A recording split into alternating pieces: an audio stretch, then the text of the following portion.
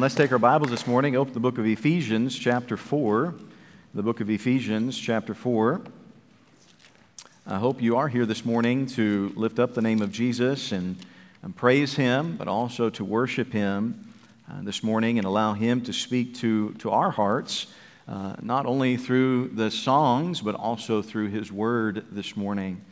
In Ephesians chapter 4, last week we had to take just a little bit of a break through our study in the book of Ephesians as we had our grand opening last week, but jumping right back in Ephesians chapter 4, and we'll begin reading in verse number 7, and we'll read down through verse number 16 again this morning.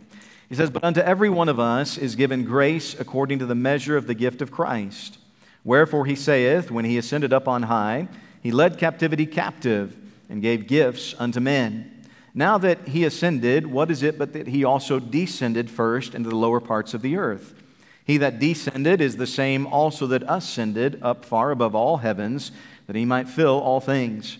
And he gave some apostles, and some prophets, and some evangelists, and some pastors and teachers, for the perfecting of the saints, for the work of the ministry, for the edifying of the body of Christ, till we all come in the unity of the faith and of the knowledge of the Son of God, unto a perfect man, unto the measure of the stature of the fullness of Christ, that we henceforth be no more children, tossed to and fro, and carried about with every wind of doctrine by the sleight of men, and cunning craftiness whereby they lie in wait to deceive.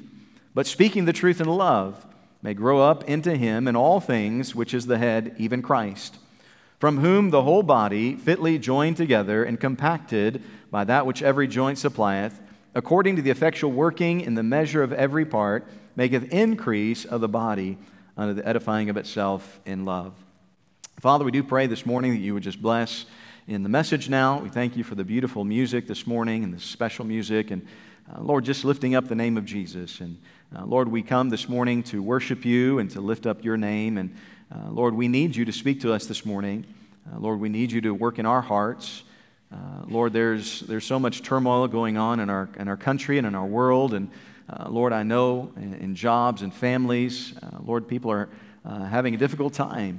And so, Father, we need you, and we need you to speak to us this morning. And I pray, Lord, that through your Holy Spirit, you'd work in our hearts, Lord, and just draw us closer to yourself. Lord, as you work in our hearts, I pray that we'd be yielded to what you'd have for us. Let us not just be hearers of what you want, and then we do nothing about it. But, Lord, may we hear what you have for us, and then may we be obedient in doing what you'd have for us to do. And so, Father, just bless now in our service. In Jesus' name we pray. Amen. Well, as we're continuing our study here in the book of Ephesians chapter 4, we've been looking at unity, and that unity is so important in the church. And as we look this morning in these passages, we're going to see that unity is needed for growth. It's needed for growth. And we've seen the gifts that are given to the individual members of the body. We saw that in Romans chapter 12. God gives spiritual gifts. We're not talking about the apostolic gifts. We're talking about spiritual gifts that God gives to each person in the church. Each person that is saved, God gives a spiritual gift to. You say, well, I don't think that God gave me a spiritual gift. Then you haven't read the Bible right. Because God says every person that knows Jesus Christ as their Savior, He has given a spiritual gift to. So we all have them. Now, it may take a little bit to try to figure out what that is, but we all have spiritual gifts. But then we also found here in the book of Ephesians that we've seen that God gives gifts to every member of the body. So there's individual gifts, but there's also gifts that are given for the whole body. And we saw that in verse number 11.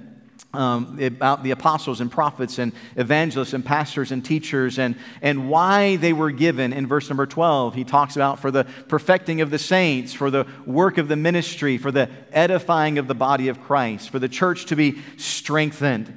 Now, in these next few verses we're going to look at this morning, there are several words that we'll see that indicate to us how important unity is in the church. Now, again, please understand, we're talking about the church, right?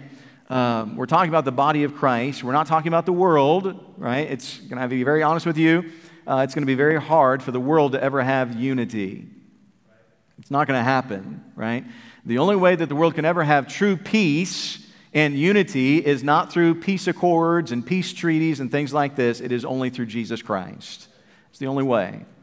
And I know men try to work to bring peace and things like that, which is not bad things. We should desire those things. Obviously, I'm sure you've heard of the bombings and things taking place in Israel. We should desire peace, but look, the only peace comes from the Prince of Peace, and that's through Jesus Christ. And so when we think of this, unity in the church, we're talking about the body of Christ, the body of believers. In verse number 16, it explains what this is all about, right? And he explains the body fitly joined together. Look in verse 16. From whom the whole body fitly joined together and compacted, right? So he's talking about the body fitting together, right? Every member of the body in its place.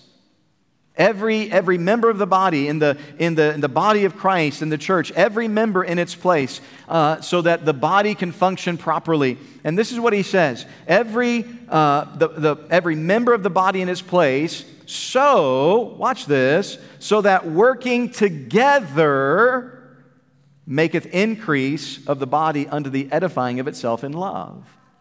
So think about what he says here. He says that the whole body, fitly joined together and compacted, that which every joint supplieth, according to the effectual working in the measure of every part, maketh increase of the body unto the edifying of itself in love. God's desire through the body working together is that the body is able to grow. The growth, that edifying, that strengthening, that growing of the body in love, the Bible says. God's desire is for those who claim the name of Jesus Christ, and really, if you think about it, how sad it is that those who claim the name of Jesus Christ cannot get along together. Isn't that a sad thing? Those who claim to be Christians, now please, I understand there's a lot of religion out there, and I'm not talking about religion. I'm not trying to say that all religion needs to get together. Look, all religion does not need to get together, because all religion does not believe the same thing. We're talking about the true body of Christ. We're talking about those who have faith, put their trust in Jesus Christ for salvation, okay? And so he says, as this body is able to work together, then it maketh increase of the body unto the edifying of itself in love. The body is able to grow when there is unity. And I want you to notice a couple words that we find in this passage of Scripture. Notice, first of all, in verse number 13, the word till. He says, till we all come in the unity of the faith. Till we all come in the unity of faith and of the knowledge of the Son of God. The word till here, it means that it is indicating a time period. There's a time period. He's talking about unity here, and he says, hey, I'm wanting you to endeavor, I'm wanting you to keep the spirit of unity, right? And we understand as we've gone through Ephesians chapter 4, unity just doesn't happen, right? It just doesn't happen. You have to work at unity, right? How many of you are married? How many of you are married? Raise your hand, right? How many of you, when you got married, you found out that just because you got married, it didn't mean there was unity in the marriage? Right? Right? I know that when you first thought about, man, we're going to get married, and life is just going to be it's just going to be smooth sailing, and we're never going to have a fight, we're never going to have a quarrel. I mean, we're always going to agree because they're always going to see it my way. It's always just going to be so great. And then you said I do, and you got married, and you realize, wait a minute, they're not on the same page as I am yet, and you're not on the same page as they are yet. And you found out that just because you're married doesn't mean there's unity in the marriage. How many of you have families? You have children? Yeah, you know what I'm talking about, right? Just because you're from the same family doesn't mean there's going to be unity. I mean, how many times have you had to tell your kids, stop it? Stop it. Don't touch him. Don't touch her. Well, wait, I thought you were just the perfect family in unity. No, it's not natural, right? I mean, it's something you have to work at. And can I tell you, in the same way, in the body of Christ, just because you're saved, just because you know Jesus as your Savior, doesn't mean that unity is just going to come like that. It's not going to happen. That's why he says we have to endeavor to keep the unity. We have to work at it. May I say, that's why a lot of marriages end in failure. They're not willing to work at it. A lot of families end in failure because they don't want to work at it. By the way, a lot of churches end in failure because they don't want to work at it. It takes work to stay in unity. Now remember, unity is not uniformity, right? Unity is not uniformity. We're not saying everybody has to act the same way and dress the same way and talk the same way and drive the same kind of car and all that. That's not what we're saying. We're not saying uniformity. We're saying unity. There's unity. Remember, the Bible says God gives different gifts. There's different gifts that he gives, but yet there can still be unity, right? And this is what he's talking about. He says, till, right? So he's talking about unity in the church, and he says, till we all come in the unity of the faith and of the knowledge of the Son of God. There's a time period indicated here. In other words, these gifts, the individual gifts that are given to every member and the gifts that are given to the church for every member, the pastor and the evangelist and these, he says these gifts are to continue to be used until something happens. So we continue using these gifts until something happens. There's a time period. There's something that he says, till something happens. What is it that is to happen? He says, till we all come in the unity of the faith and of the knowledge of the Son of God.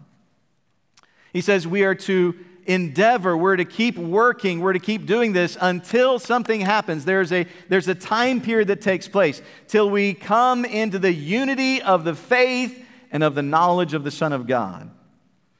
And can I say this morning, unity of the faith is not just believing salvation is by grace through faith.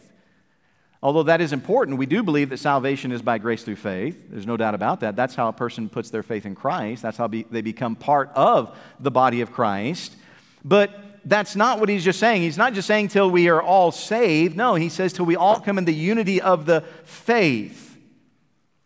Unity of the faith, that is holding to the doctrines that we find that are being taught in the Word of God. And this is why I said a moment ago, it's not just about all religions coming together, because many churches and religions, they want to put doctrine aside for the sake of unity.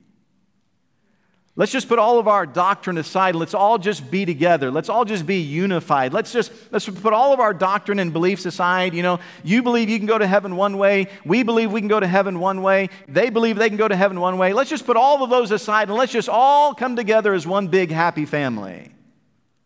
Yeah, that's not going to work. That's not unity. It's not unity.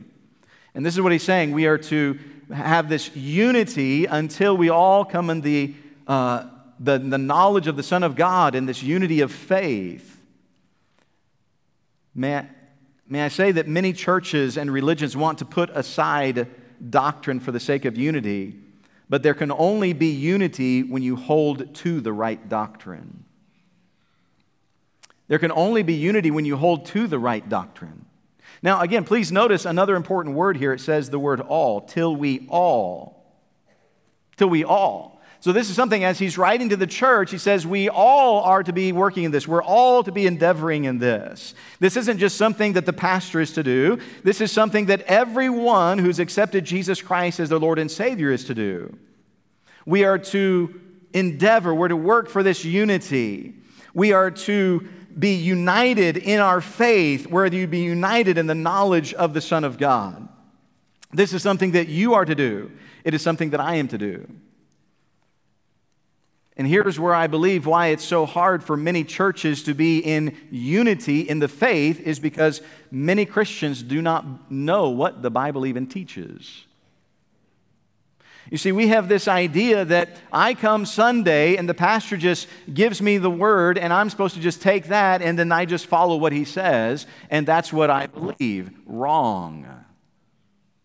That is not what Sunday is about. If you're here just to sit and listen and say, okay, what is pastor going to say? And okay, I heard what he says and so now I'm going to take that, I'm going to believe it. Friend, you're in trouble. Because the Bible says you are to study the Word of God. We're to study the Scriptures. You say, oh, pastor, that's your job. No, that wasn't given to the pastor. That's given to every believer. Every believer is to study the Word of God. Every believer, when you come on Sunday or Wednesday and you hear the pastor preaching or someone preaching, you ought to be studying the Word of God saying, now wait a minute, is what he's saying true? You say, you mean we're supposed to question you? Yes. Well, I was taught never to question our clergy. Then get out. If you were taught not to question what is being taught, you might want to find a different place. Why would they not want you to question what you're being taught? I mean, would you want to send your child to a school that they can never ask a question? I'm sorry, Mom, I don't know the answer to that. Well, the teacher said I couldn't ask any questions. You'd be like, what is wrong with that teacher? He's not going to let my child, ask a question because they don't understand it. They're not going to ask a question to be able to learn it. What's wrong with that teacher? That teacher needs to go. Yeah, exactly. That pastor needs to go. Or you need to go, one. This is what he's saying. We have to be in unity of the faith, but if we don't know the faith, if we don't know what the Bible teaches, how are we supposed to be in unity? And this is why it's so sad. I've seen this countless times where a church will be divisive and critical and things, and it has nothing to do with doctrine. Has nothing to do with the Word of God. Well, they didn't like the color of the carpet of the church, or they didn't like the color paint in the church. What does that have to do with doctrine? What does that have to do with the faith? Nothing. And yet they'll split over that. They'll divide over that. Well, what does the church believe? Well, I'm not really sure, but we didn't like the color they painted the church. You see how petty we've become? We're more concerned about the color of the church than we are studying the Word of God. We're supposed to study it. You see, here's the thing. The more we get into the Word, the more we come to know the Son of God. Notice what he says in verse number 13. Till we all come in the unity of the faith and of the knowledge of the Son of God. You understand that God's desire for you and I as Christians is to know Jesus Christ more and more and more. He wants us to know Him more and more and more. He wants us to know Him on a daily basis more than what we knew Him yesterday. Now, friend, maybe you're here this morning and maybe you've been attending a church, or maybe you don't go to church, or maybe you're just here because we're going to have a baptism here in a few minutes, and thank you for coming for that. But if you're here this morning and you don't know Jesus Christ as your Savior, if you don't have a personal relationship with Jesus Christ, you cannot know God. You can't know God. You can know about Him, but you can't know Him. Because the only way we can truly know God is to know Jesus Christ. And this is why he says we want to come into the knowledge of the Son of God. There ought to be a desire in the heart of a Christian to know the Lord Jesus Christ more and more and more and more each and every day. This is why Paul tells us back in the book of Romans in chapter 9 and verse number 29 that we are to be conformed to the image of His Son. As we are in the Word of God and we're studying and we're finding out this is what God wants for us and this is what God wants for my life and this is how He wants me to live, then as I make those changes that He is working in me about, what's He doing? He's helping me to change to become more like Jesus Christ. I feel that that's probably one of the reasons why we don't want to know the Son of God more. Because we don't want to make any changes in our life. We're just content the way things are. We don't want to make any changes. We don't want to know Him more, because if we know Him more, He might ask more of us.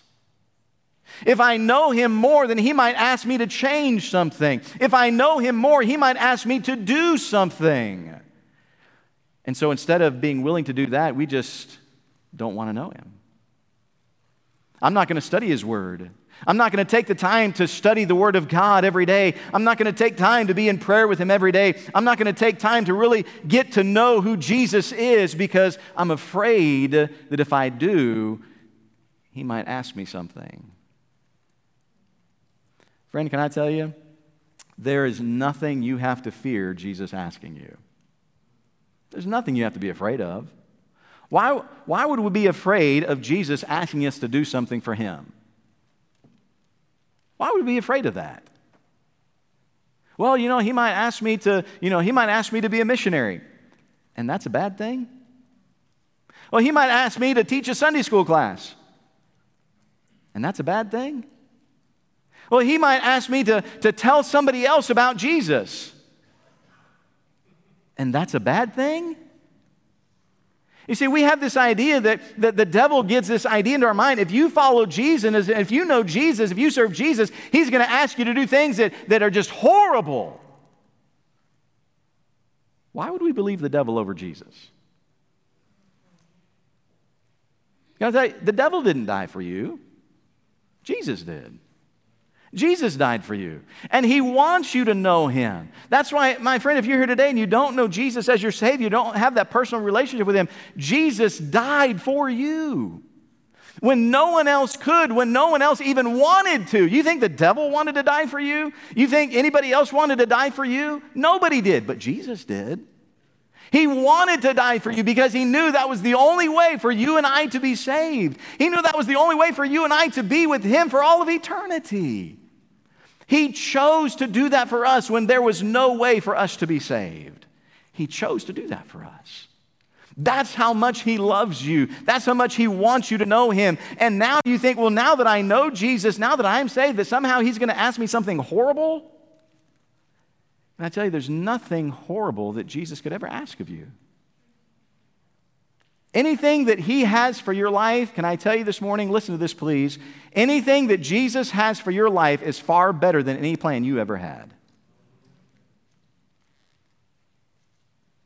It's better.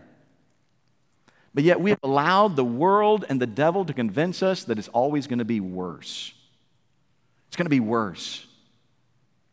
Can I tell you something, friend? There's nothing greater than serving Jesus. Nothing. Nothing greater than serving Jesus. And this is what he's saying. We ought to be in unity about this, right? And again, please understand, how are churches going to be in unity in the faith? How are they going to be in unity in the knowledge of the Son of God if they have no desire to know him? If a church has no desire to know him, if a church member say, I don't really care about reading my Bible, I don't really care about knowing God, can I tell you, it's going to be really hard for that church to be in unity. It's going to be really hard for that church to grow spiritually and to accomplish what God has for them. And this is why he's writing this to the church. He's saying, hey, you're going to have to work at this. This doesn't come naturally. You're going to have to work at staying in unity. Man, because I'm telling you what, your flesh wants to, just snap at people. Your flesh just wants to, just lash out at them. Man, they do something to you, you want to do something back to them. Your flesh just wants to do that, but that's not going to be good for unity. So he says, you got to work at this. Well, how long? Till we all come in the unity of the faith and of the knowledge of the Son of God. Can I ask you a question this morning? For First Baptist Church, if you call First Baptist Church your home, are we all in unity of the faith? I'm going to be very honest with you this morning. The answer to that is no. No, we're not. Are we all in unity of the knowledge of the Son of God? The answer to that is no, we're not. This is why he says you have to keep doing this until we are all in unity of the faith, in unity of the Son of God and knowing him. Hey, can I tell you, when is that going to happen? When is it going to take place that we are all in unity of the faith and we are all in unity of the Son of God? When we desire to say, hey, I want to know more about Jesus Christ and what he has for my life than anything else. That's when that'll happen. Until we put Jesus Christ first in our life and we put all these other things to the side and say these things are not as important as knowing God. It's not as important as getting into the Word of God and studying. We will make this excuse, I don't have time. Right? How many of us have made that excuse before? I don't have time to study the Word of God. My hand's up. I'm the only one? Come on. Some of you are lying this morning, right? We have all made that excuse. I just don't have time to study.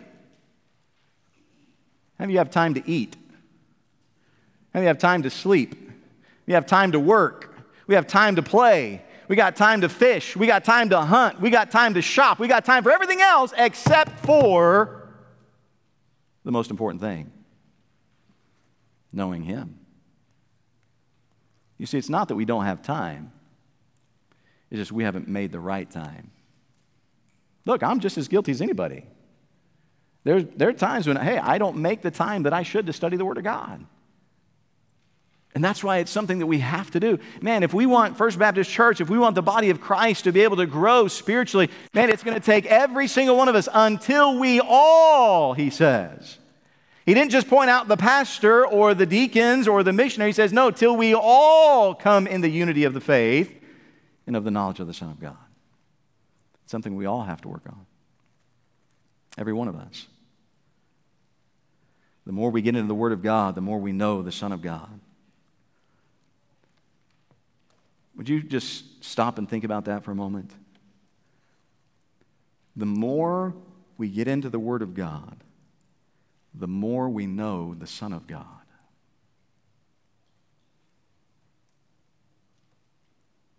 I wonder, how much do you know the Son of God today?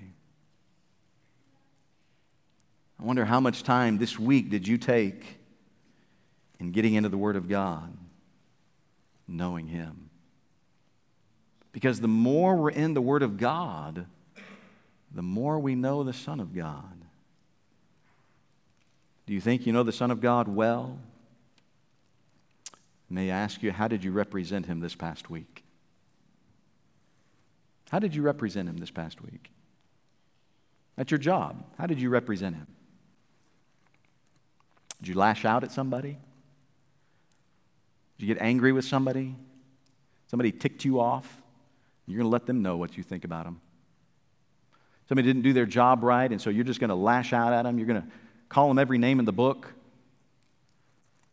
Maybe we don't know the Son of God as well as we think we do. Because the more that I'm in the Word, the more I know the Son of God. And the more that I know the Son of God, then the more that I allow Him to change me and to conform me into His image, the better I will represent Him in my life. Look, can I tell you this morning, I'm not saying you've got to be perfect. Look, I'm not saying that I've never got angry with anybody and I've never got ticked off with people, right? Not saying that. But I'm saying, how did we represent Christ? It's one thing getting ticked off with somebody, it's another thing in how you respond to that. It's one thing getting upset with somebody because they didn't do something right, but it's another thing in how you respond to them.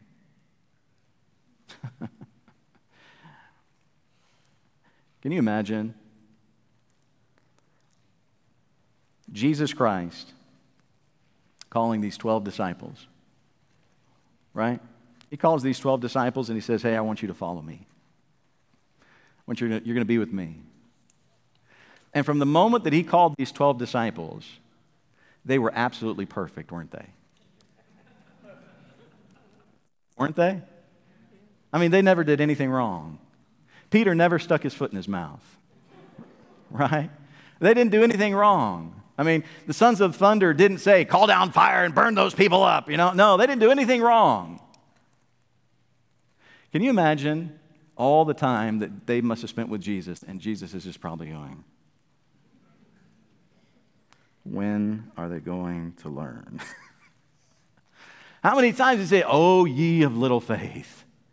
I mean, Jesus has just performed miracle after a miracle, and He says, hey, we're going to go across on the other side. We're going to go on the Sea of Galilee. They get in the boat. The storm comes. They said, Master, we're going to die. And He says, come on, guys. Come on. Don't you know who I am? Don't you know that I created these seas? I created the mountains. I've got all power over these things. Guys, where's your faith? And then He stands up in the bow of the boat and just lifts His hand and says, peace, be still. And it's all calm. No more waves. No more wind. I mean, from that point, they absolutely got it from then on, didn't they? No, they didn't. Over and over and over, Jesus has to still correct them and still, hey, that's not it, guys. That's not it. That's not what I'm wanting. This isn't what you're supposed to be doing. Peter, this isn't what you're supposed to say. This is what you're supposed to do. John, come on, don't do that. Hey, guys, this is where I want you to go. I mean, for 3.5 years, these guys were with the Lord Jesus Christ. We would think if anybody would have got it right, it would have been these guys. And then one of them even turns around and betrays him. You understand? Jesus is not expecting perfection. Somehow we get this idea that unless we're perfect, we just can't please God. That's not what he's asking. He's not asking for perfection because, believe me, he knows we can't be perfect. But he also knows that we can become more like him. He knows that if we will yield to him, and if we will know him and get in his word and know about him, he knows that we can become more like him. And isn't that what his desire is? Not to be perfect, but simply to become more like Jesus Christ. How do we represent him? How did you represent him this past week? What was your speech like? Get around a bunch of guys and say something that you know you probably shouldn't have said. Or listen to something you probably shouldn't have listened to. Watch something that maybe you shouldn't have watched. How are we representing Jesus? This is what he says. Till we all come in the unity of the faith and of the knowledge of the Son of God. The body is not able to grow the way it should until we are all in unity. This is his desire. Till we all come in the unity. So there's a time period. This isn't something that's just, I figured out unity, now it's all done. No. He said this is something that's going to go on. But now notice the second word here, unto. Look what he says in the same verse. Unto a perfect man, unto the measure of the stature of the fullness of Christ. So notice the word unto, it indicates a destination. There is a destination that we are pointing to. In other words, when we follow this unity that God desires for us, then it will lead us to the right destination, which is a perfect man, the measure of the stature of the fullness of Christ. Now, please don't misunderstand me. You said, Pastor, you just said God didn't expect us to be perfect. That's true. The word perfect here is the old word for mature. It means to be mature. He's not expecting us to be perfect as if we never sin, but he is expecting us, as we grow in unity, to be spiritually mature. He wants us to be mature in our faith. He wants us to be mature in what we believe and in our walk with Christ. And again, please, this is not speaking of perfection, it's maturity. And it is only when we hold to right doctrine that we're able to be mature spiritually. It's only when our knowledge of Christ is growing that we're able to be mature spiritually. Please listen to this. Salvation does not make you mature. You can be saved this morning, and praise God for that. Praise God that you have a personal relationship with Jesus Christ, but that doesn't make you mature. Nor does being saved for a long time make you mature. You can be in here this morning, you can say, I've been saved for 50 years. Praise God for that. That doesn't mean you're mature. That doesn't mean you're spiritually mature. Here's the standard. Here's the standard that he says. Unto a perfect man, and then he explains what this is, unto the measure of the stature of the fullness of Christ. You see, here's the standard that we are to be striving for. The standard that we are to be striving for is not the person next to you. It's not the person sitting next to you like, well, my husband or my wife or this person or that person. No. That's not the standard that you're supposed to be striving for. Now, if they're mature, praise God. If they're spiritually mature, that's awesome. Praise the Lord for that. But that's not the standard you're to be striving for. The standard is not the pastor. Well, the pastor is supposed to be spiritually mature, so I've got to strive for that. No, that's not true at all. By the way, there is no doubt in my mind that there are people in this church that are more spiritually mature than I am. No doubt about it. No doubt about it that there are people in this church more spiritually mature than I am. Not that because they've been saved longer than I have. No, they're just more spiritually mature. They're yielded to God even more than myself. You say, well, why aren't they the pastor? I don't know. That's a good question. Why don't you go ask him? No, it doesn't mean God hasn't called him to be the pastor. That doesn't mean you can't be spiritually mature. We have this idea that if you have a position, that means you're spiritually mature. That doesn't mean anything. I have known pastors that were pastoring for 20 years and then got saved. Just because you have a position doesn't mean you're spiritually mature. It's not the person sitting next to you, well, as long as I'm more mature than them. No. The standard is Christ. Did you see that? He says, unto the measure of the stature of the fullness of Christ. This is the destination we are striving for, to be made like Christ, to be conformed to the image of Jesus Christ. Look, if you're trying to say, well, I want to be like this person in the church, or I want to be like the pastor, or that's my standard of spiritual maturity. If I could just be like them, then I'll know I've reached it. Friend, you've got it wrong. It's not about them, it's about Him.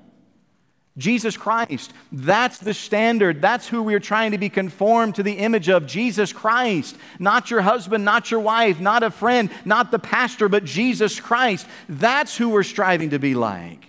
That's why He wants us to be in unity in the faith and unity in the knowledge of the Son of God, so that we can grow as a body of believers, so that we can be able to be what God wants us to be. That's the standard. That's the direction, to be like Christ. Then I want you to notice the third word here. Till indicates a time period. Unto indicates a destination. But notice in verse number 14, he says that we henceforth be no more children, tossed to and fro and carried about with every wind of doctrine. That, it indicates a purpose. There's a purpose for this unity. In other words, there's a reason for all that He's told us. And here it is. I'm just going to sum it up really quickly for you, and then we're going to break it down a little bit for a few minutes. Here's what He's telling us. All that He's telling us, there's a reason for it all, and this is what He's saying. Grow up and stop acting like children. That's what He's saying. Now, we don't like to hear that, especially as adults. An adult never wants to hear anybody tell them, grow up. We're like, who do you think you are, man? Well, that's what God just said, grow up. Grow up and stop acting like children. That, watch this, that we henceforth be no more children. Why do kids fight? I mean, your own kids who love each other, right? I'm sorry.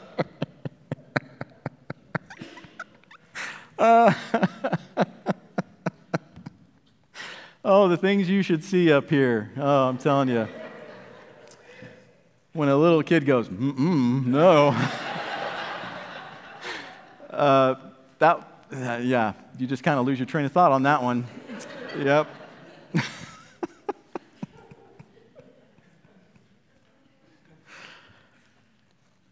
Where was I?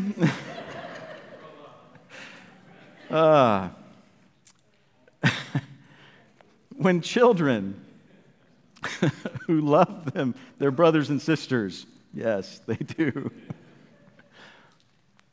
they fight. Look, I've had 6 kids, and they're not perfect. And there are times when I want to rip their heads off. And I say, stop it! What are you doing? You know that's not right. You know that's wrong. Why'd you do that? I don't know. You mean I'm not the only one they've ever said that to? You know, your kids say that too? I don't know. Or the famous one, because. Some of you guys have said that, haven't you? They're like, yeah, I know. That's my phrase, because. Yeah. Why do they fight? Because they're more concerned about themselves than they are the other person. Why do Christians fight? Because we're more concerned about ourselves than we are the other person. You see, it's childish. It's what children do. Fight and squabble over silly things. Who cares if you get the red car instead of the blue car? What difference does it make? Well, the red car is better. They're the same car, just a different color. But yet they'll squabble, they'll fight over nothing. And this is what he's saying. Christians, grow up. Stop acting like children. that we henceforth be no more children tossed to and fro and carried about with every wind of doctrine by the sleight of men and cunning craftiness whereby they lie in wait to deceive. But speaking the truth in love may grow up into him in all things, which is the head, even Christ. You see, the danger of immaturity is seen in verse number 14. He uses an illustration of a child in charge of a boat. Think about this, a child in charge of a boat. Well, let's make it a little bit simpler, right? If you wanted to leave from the church and you wanted to go to Columbus, how many of you would allow my 7-year-old son Malachi to drive your car? You don't even have a car. Those that do did not raise their hand. None of you would let my 7-year-old drive your car to Columbus. I mean, one, if he was able to make it out of the parking lot without wrecking and hitting something, that would be a miracle in itself. But he has no idea of which way Columbus is. He does not know that if you go north on 127 and you hit 70, you can take that over. He doesn't know that. You just tell him, hey, Malachi, jump in this car and go to Columbus. He has no idea where he's going. He has no idea what he's doing. If somehow he was miraculous way and able to make it to the interstate, you think he's going to drive in the lines? I guarantee you are going to be car sick in the first 2 or 3 minutes. I mean, it is not going to go well because he has no direction. He has no purpose. He doesn't know what he's doing. This is what he's saying. Stop being children with no direction, no purpose. Instead, get into the Word of God. Know the Son of God. Let Him change your life. Let Him give you a purpose. There's a direction here. The stature of Jesus Christ, that's the measure of what we're supposed to be. Stop being children just tossed to and fro by every wind of doctrine, he says. A growing, maturing Christian will not be tossed about by every wind of doctrine. They're going to know the Word of God. They're going to know what God says. They're going to have that close relationship with Jesus Christ. Man, I'm telling you, there are plenty of religious charlatans waiting to snatch up immature believers and get them into their false cults. And they do it week after week after week. But a mature believer is going to recognize these false teachings. They're going to recognize the false cults. They're going to steer clear of them. And it's sad that so many members of cults are from churches that did not grow spiritually. Oh, maybe they did come to know Christ and now they're wanting to grow, but there's nobody there to help them to grow, and there's no desire to grow spiritually until somebody else comes along from this false cult and takes them in, and now they're gone. What happened? They didn't grow. And this is why God gives these gifts to the church to develop believers from infancy to maturity. If you're in a church because you like their style of music, or you like the weekly programs that they offer, or you've got friends in the church, you're there for the wrong reasons. It's not about the music or the programs or the friends. It ought to be in a church where the Word of God is being preached and taught so that you're able to grow spiritually. But friend, let me tell you something. If that's why you come to church, is just so that you can grow, and you think that's the only time you're going to grow, you are not going to grow, because it has to be something that you do every single day. You have to get into the Word of God. You have to know Jesus yourself. You can't just depend upon the pastor and the message. Okay, he said I'm supposed to grow spiritually. Okay, well, I heard the message. I'm going to go home now. What are you going to do tomorrow?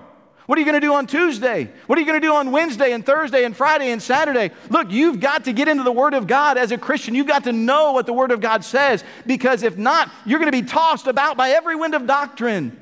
You're going to be like a child, and this is going to upset you because they didn't have the blue car instead of you got the red car, and this is going to upset you because you didn't get asked to do this and they got to be asked to do this, and you're just going to cause division and schism in the church. And he says that's not what he wants for the body. That's not what he desires for the church. He wants unity in faith and doctrine, unity in trying to become more like Jesus Christ. Why? So that there is a purpose for the church, for the body of Christ to be able to grow. To grow. And this is why he says, but speaking the truth in love may grow up into him in all things, which is the head, even Christ. He gives a good example here of truth and love. It has been said that truth without love is brutality, but love without truth is hypocrisy. Men, your wife could be in a store with you and ask you what you think about a dress that she sees in that store.